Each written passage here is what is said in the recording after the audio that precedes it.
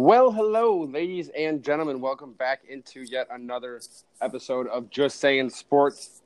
I am your host today, Jake Atnip, and with me, per usual, the great Sean Dwyer. How you doing? We got a great show lineup for you today. Going on show number 2 of 2019. Got a little bit of college football reaction after the college football playoff and the national championship finished just over a week ago. We got some NFL talk. And we also are going to bring in a little bit of our thoughts on the best teams in the NBA up to this point and who's going to keep on moving forward. So without any further ado, we're going to dive right into that college football championship, Sean, with Clemson just completely rolling Alabama out of the warehouse or out of the woodshed, whatever you want to call it. Obviously, I think that's the most dominating performance that anybody in the last 10 years has seen against Alabama. I mean, I know that's the biggest loss in the Saban era, but, I mean, people are already starting to talk. Oh, man, is this the end of the dynasty for Alabama, or what's going to happen now? I think the answer is pretty simple. They're going to be right back there again next year. I mean, what do you think? I think that the people who say Alabama's time has come to an end are out of their minds just because of, Nick Saban is still the coach to Alabama. He's not going anywhere. They have the number one recruiting class in the country coming in, so they're just going to reload. I don't know if they're going to be as dominant as they were next year, just because of what they're going to lose in first-round talent off the defense, but they're going to be back by the end of the season. They're going to have freshmen, sophomores, juniors all step up, fill in, and they're going to be right back to being Alabama that they are. Early returns, in my mind, I don't see anybody outside of Georgia really challenging them in the SEC. Yeah, I mean, Alabama has been like this for quite a while now, and what people think that they're just going to fall off because Clemson dismantled them in one game. I mean, what's one game out of a decade in all reality when Nick Saban has, 5 national titles since he's been at Alabama? Yeah, and Clemson is the only team, I think, that's beaten Alabama multiple times. Dabo is one of the only coaches with multiple wins against Nick Saban. It's just the stats are ridiculous when you start looking at what Alabama's done. And I really don't think anything slows them down outside of a Saban retirement or just stuff just internally falling apart. But I don't really buy the whole Alabama's time has come to an end hype at all. No, to be honest with you, I don't even think that Alabama's, train would stop even if Saban did retire. I mean, that pipeline is already so strong, and the way that they, recruit and the way that they compete, I'm pretty sure any recruit in the nation would want to go there, even sans Nick Saban. So I don't think anything is going wrong at Alabama. They just had one game where they were favored and they got their butts whooped. So, I mean, one thing that we did notice in the national championship game was the play from 2 really good quarterbacks with Tua and Trevor Lawrence. Obviously, one outplayed the other, but let's stick with the Alabama side for now, Sean, since we're already talking about it. Tua kind of got exposed. He had lots of bad plays, didn't really seem to have a head about him. I thought that Alabama waited too long to try out the Jalen Hurts route that they've done so many times. But was this indicative of what Tua is actually capable of, or is Clemson just really good at game planning and was able to really just pick apart Tua at the seams? I think it's a mixture of both, honestly. I think Clemson having the 2-week window to prepare for the national championship obviously helped them because outside of, I think, maybe 2 teams during the regular season who they opened with and coming off their bye, no team really had 2 weeks to prepare for Alabama. Oklahoma, and the first team that Alabama played in the season, didn't really have more than a week to prepare for them. And so you even saw Oklahoma give that defense some fits late in that game just because of the game planning. And I think Clemson had a great plan going in, and I think they executed it perfectly. I think, we were texting during the game. Clemson played just about as perfectly as they could. They had, I think, 2 penalties in the game. They got takeaways, yeah. Exactly. And then Tua also got exposed for what he is, and that's a sophomore quarterback in college. He missed some reads with defenses and disguised blitzes that really fooled him. And I think both of his interceptions he threw, they were talking about it on the GameCast. He was seeing one thing, and Clemson was showing one thing, but they did not do that. I think, credit to Clemson's defensive coordinator, Venables. He's one of the best in the country. And I think Clemson really exposed that he misses reads sometimes. And also, they really took advantage, like with turnovers, on his high risk, medium to low reward plays that he does sometimes, where he just throws the ball deep to Judy or Waddle or Ruggs and expects them to make a play, and they had all year. But this was Clemson, and you're not going to get away with a lot of that stuff like you would with your playing a 5-5 Auburn team near the end of the season. It just doesn't work like that in the national championship. Well, I mean, speaking of things that were a little bit surprising or, weren't supposed to happen like that in the national championship, Trevor Lawrence came to play. I mean, he had 3 touchdowns, over 300 yards, if I'm not mistaken. I mean, this kid looked great as a freshman. I mean, do you think that, he was left out of the Heisman conversation this year. He still had great numbers. But do you think this kid is going to be the one to be a front runner for that type of stuff next year or in the future? Oh, of course. The only reason he wasn't this year is because he came in, I think, 4 or 5 games into the season and then was named the starter. So he didn't start the season. But once he came in, his numbers were great. He did what he needed to do to win games. I think next year with him being a sophomore, Clemson's going to probably open up the offense more because he's going to have his entire complement of skill position players that make an impact back. Talking about ETN, Ross, T. Higgins, they're all going to be back. And just a little side note here, that Ross kid was amazing in that game. The catches he was making. So when Trevor Lawrence has those kind of weapons around him, and they're Clemson, they're going to add more during his time there. I don't think Trevor Lawrence saying that Clemson's going to be back to the championship the next 3 years. I don't knock the kid for that because I can honestly see that happening. He is that good. Clemson's like same as Alabama. They're not going to rebuild. They're just going to reload, and they're going to be back next year. I think they've already opened as the favorites to play against each other next year in the championship.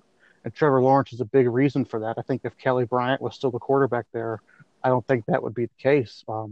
Trevor Lawrence really has Clemson going in the right direction. And I think by the time that he is done in college, if he continues to play the way he is, we might be talking about one of the best quarterbacks of all time in college.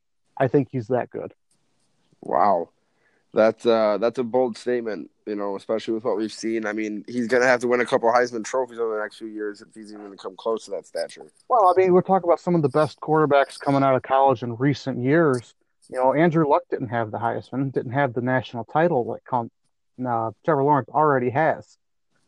And I think, I'll say it. I think Trevor Lawrence, by the time he's a junior, will be better than Andrew Luck was as a junior at Stanford. I just see his career path. I don't see it leveling off. I don't see his skill leveling off and hitting the plateau. I think he's only going to get better. And I think that when he comes out, that 2021 draft class that he's going to be a part of, because let's be honest, he's not staying 4 years at Clemson.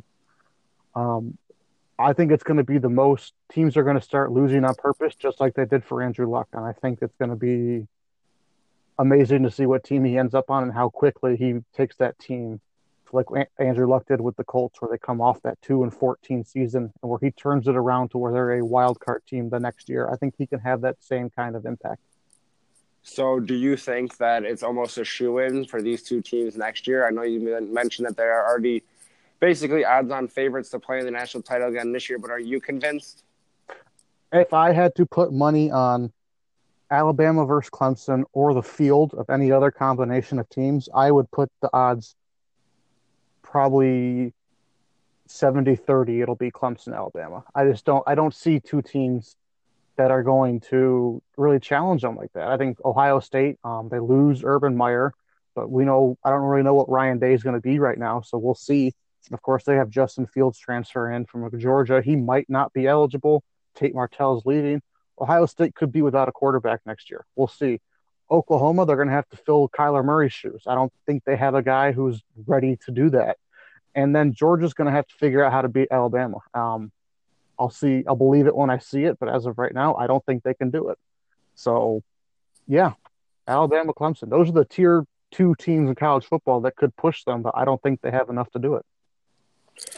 All righty. Well, that is the end of the college football season. Obviously, this is a year-round deal, but working towards the end. I think we all had a pretty good idea that these two teams were going to be the ones in it at the end. I think it was just a matter of kind of flipping a coin to see who was going to turn out. But with that talent that they both have at quarterback, obviously Tua will be back as well. I think they're both going to be just as dangerous come next year. There's no doubt about it. Now, we are going to move on just from that little nugget onto our mid-season NBA roundup. Just going to talk about a few team surprises and some of our expectations for the rest of the season. Sean, I know we each talked about a couple teams and we wanted to bring one up, but the first one that I'm sure everybody wants to hear about is the Golden State Warriors. They're currently not even in first place in the West, but as of recording this podcast, they are going to face off with the Denver Nuggets, who currently have the best record in the West. So there's kind of a battle for supremacy happening on that front. But, I mean, looking down the road, do you think that the Warriors are still the odds-on favorite to win the Larry O'Brien Trophy? Yes, and for many reasons, but just the simple reason I'll put it is they haven't had their full complement of players healthy for big stretches this year. Steph has missed some time, Draymond's missed some time, Durant's missed some here and there. They really haven't been all together, and they haven't even gotten Boogie back from his injury. So once they all get on the court together, I honestly don't see a team in the NBA that can beat them. I think that to be honest, completely honest, I think they're sandbagging it in the regular season.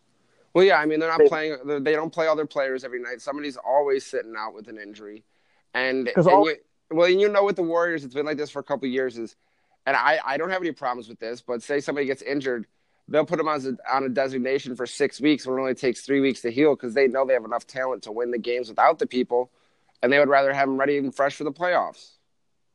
It's like every other sport. You know, the team that makes the run 2 or 3 years to the championship, they have a steep fall off. Just not because they lose talent, because all the teams are always bringing in more as some leaves. But it's just those key guys that are there. They're exhausted. The Warriors, how many years in a row have the Warriors been to the finals now? Getting the shortest break of any NBA team from end of the finals to training camp. Those players are probably exhausted just physically from the years and years. They're not going to be have as much energy as the season drags on because they're not getting enough rest during the offseason.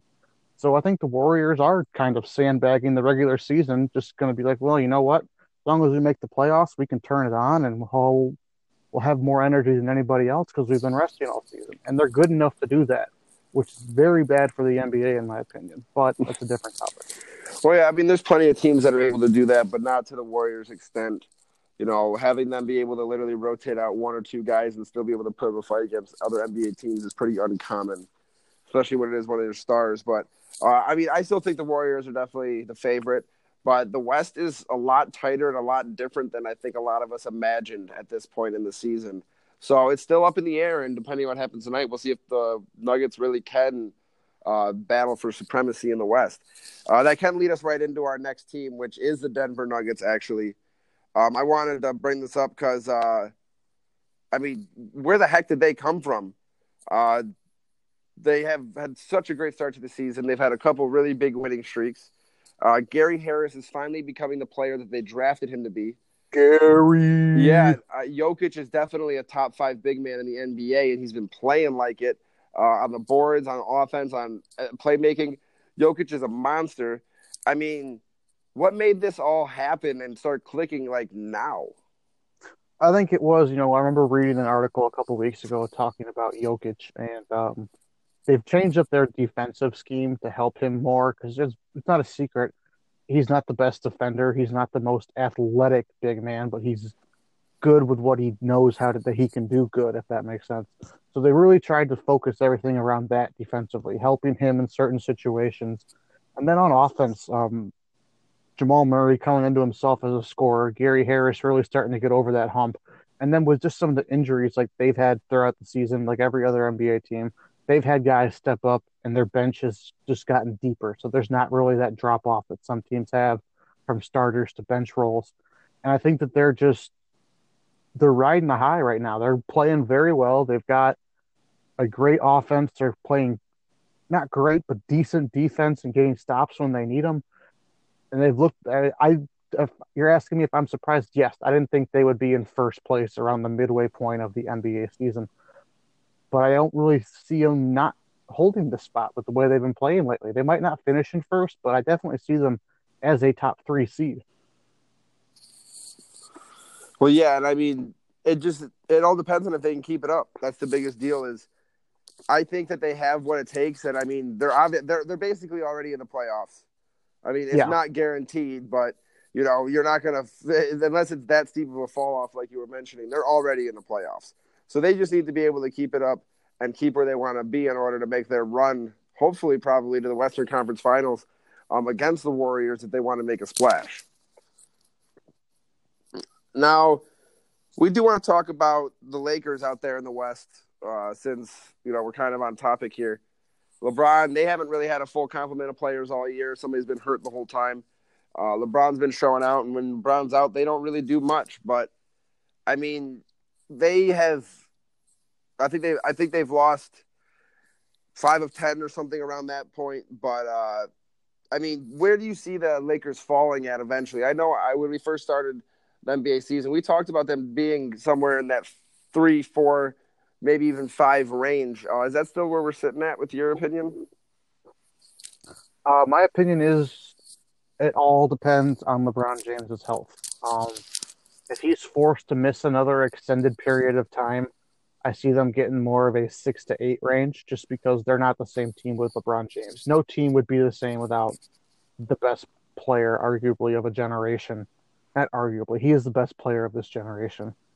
And of course, the team's going to hurt without him on the floor. I mean, look at it. The difference that he makes on the floor for the Lakers this year. It's stupid how crazy they are from one end of the spectrum to the other without him. Um, Well, I they mean, just need him. To well, me, they just need him. well, of course they need him. I mean, if you look at what he did in Cleveland, taking the worst team in Well, the NBA, of course, right. any team with any talent would still need LeBron, no matter how much talent they had. But the thing is I that think that if they they had can't LeBron, they can't win without him. Therefore, I don't think that Lakers team really has much behind it. yeah, if they have LeBron, I think they're probably a 2 through 4 seed.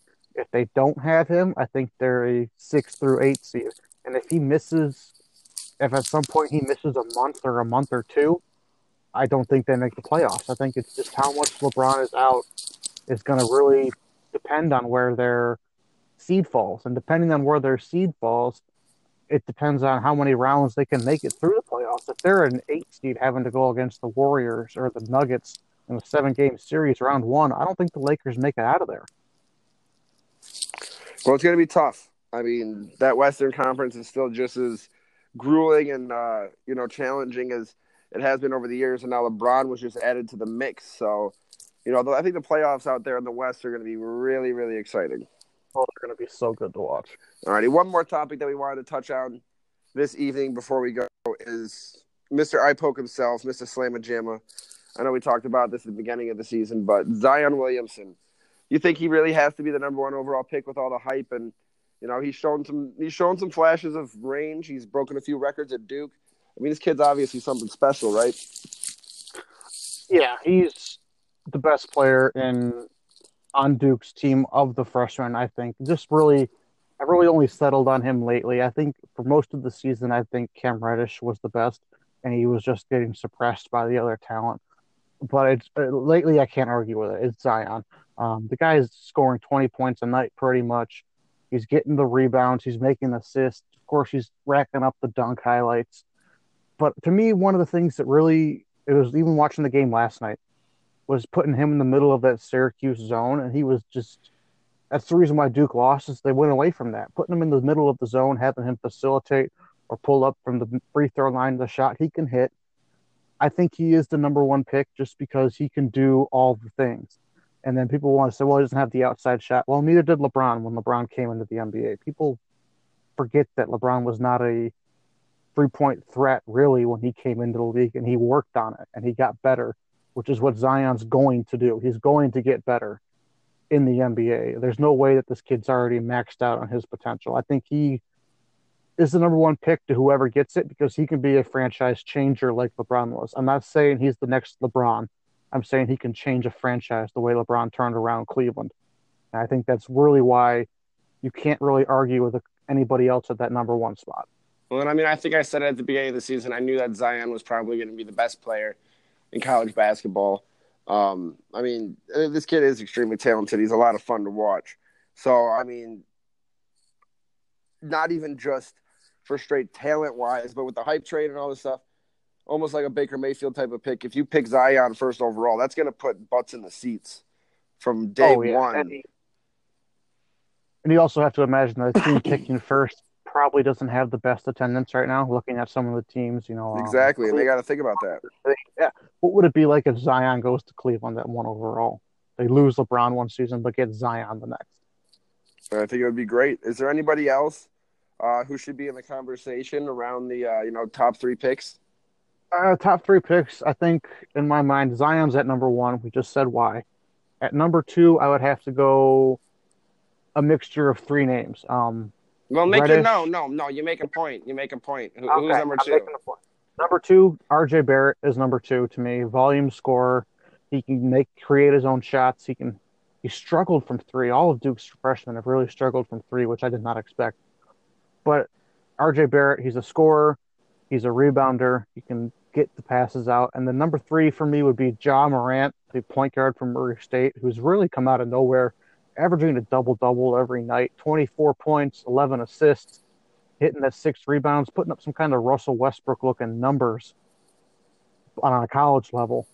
But his only downside to me right now is he's averaging over 5 turnovers a game. He's got to clean that up. And the fact that he's playing at Murray State, people aren't going to respect the competition as much as if he was playing at a quote-unquote Power 5 conference division kind of thing. But I think he might be a name to look out for. I watched mostly highlights of him because I don't really get Murray State basketball games on TV. So I think he's got to be up there. You can't argue with the numbers no matter what level they're at, but they take him with a grain of salt. But I think he could be in the top 3 picks. Alrighty, well, we do just have one more little discussion topic to talk about here in this episode, and just want to see who we think is gonna, win the best record in the Eastern and Western conferences. I think me and you both agree. We kind of just talked about the Western a lot in our last segment, that the Warriors kind of have their own destiny in their hands, and they're the best. If they decide to really kind of skid it out and maybe not die for the number 1 seed if it's really a challenge, I could see it happening. But if they just go out and play and let everything else shake out, I think the Warriors definitely end up with the best record. What about you? Yeah, if the Warriors try, they could have the best record in the West. If they don't try, I think Denver, Houston could probably make a run at it. I'd give the edge to Denver right now because they're there. But if the Warriors try, the best record is theirs to have. What about the East for you? To me, it's a toss-up. I think we both agree on that. It's a toss-up between Raptors and Celtics. I'd give it right now to the Raptors because Boston has been inconsistent lately. They lost. I think they lost last night to the Magic or 2 nights ago. I really don't know how that happens. Raptors, they've lost some puzzlers too, but I think that with Kawhi and their young core, I think they are right now in a better position. The only caveat I will put on that is Boston, I don't see going quietly past the trade deadline. I don't know what they're going to do. They're going to do something, I know. But I had to pick right now, I'd go Toronto. Yeah, I'm almost in the same boat. I really think that no matter how mad the Raptors were that they got rid of DeMar DeRozan, who is a baller, to make that Raptors team a bit more complete, to make it a little bit more complete, they needed somebody like Kawhi, and they've done it. And they look just as good as they did last year. Sans Dwayne Casey, no DeMar DeRozan to really help out with that offensive spark. They've still done well. I still like Boston's chances to make a run at it, but like you said, they haven't been able to win even the crappy games that have been close. So it's kind of hard to put all the money in the books on them. But I think Toronto definitely is probably primed for the best run for the rest of the season. I agree. I think Toronto takes the best record in the East as well. All right. Well, as usual, this is our time to start signing off, where we let you know to follow us on Twitter at Just Saying Sport. I'm at Jake Atnip, and over there is Mr. at Dwyer SE3. Make sure you give us a follow. We're on there trying to get some engagement. So if there's anything you guys want to listen for, please, as always, let us know. We would love to hear it. And if there's anything that you want to stop hearing about, you can tell us that too, but we probably won't stop talking about it. But Yep, I'm just going to give a quick Twitter thing right now. I'm going to start putting up polls for NFL draft stuff and NBA draft stuff, playoff stuff. There's going to be a lot coming out on the Twitter, a lot of polls. So if you guys get on there and vote, it'll really help drive what we talk about for the next couple months, really. So that would be a great help to us if you help us out and get on there. of course, yeah, give us a little bit more talking points, and that way we know if we sound credible or not. But anyways, as always, like, share, follow, subscribe, heart, whatever you got to do, wherever you see this podcast, we would greatly appreciate it.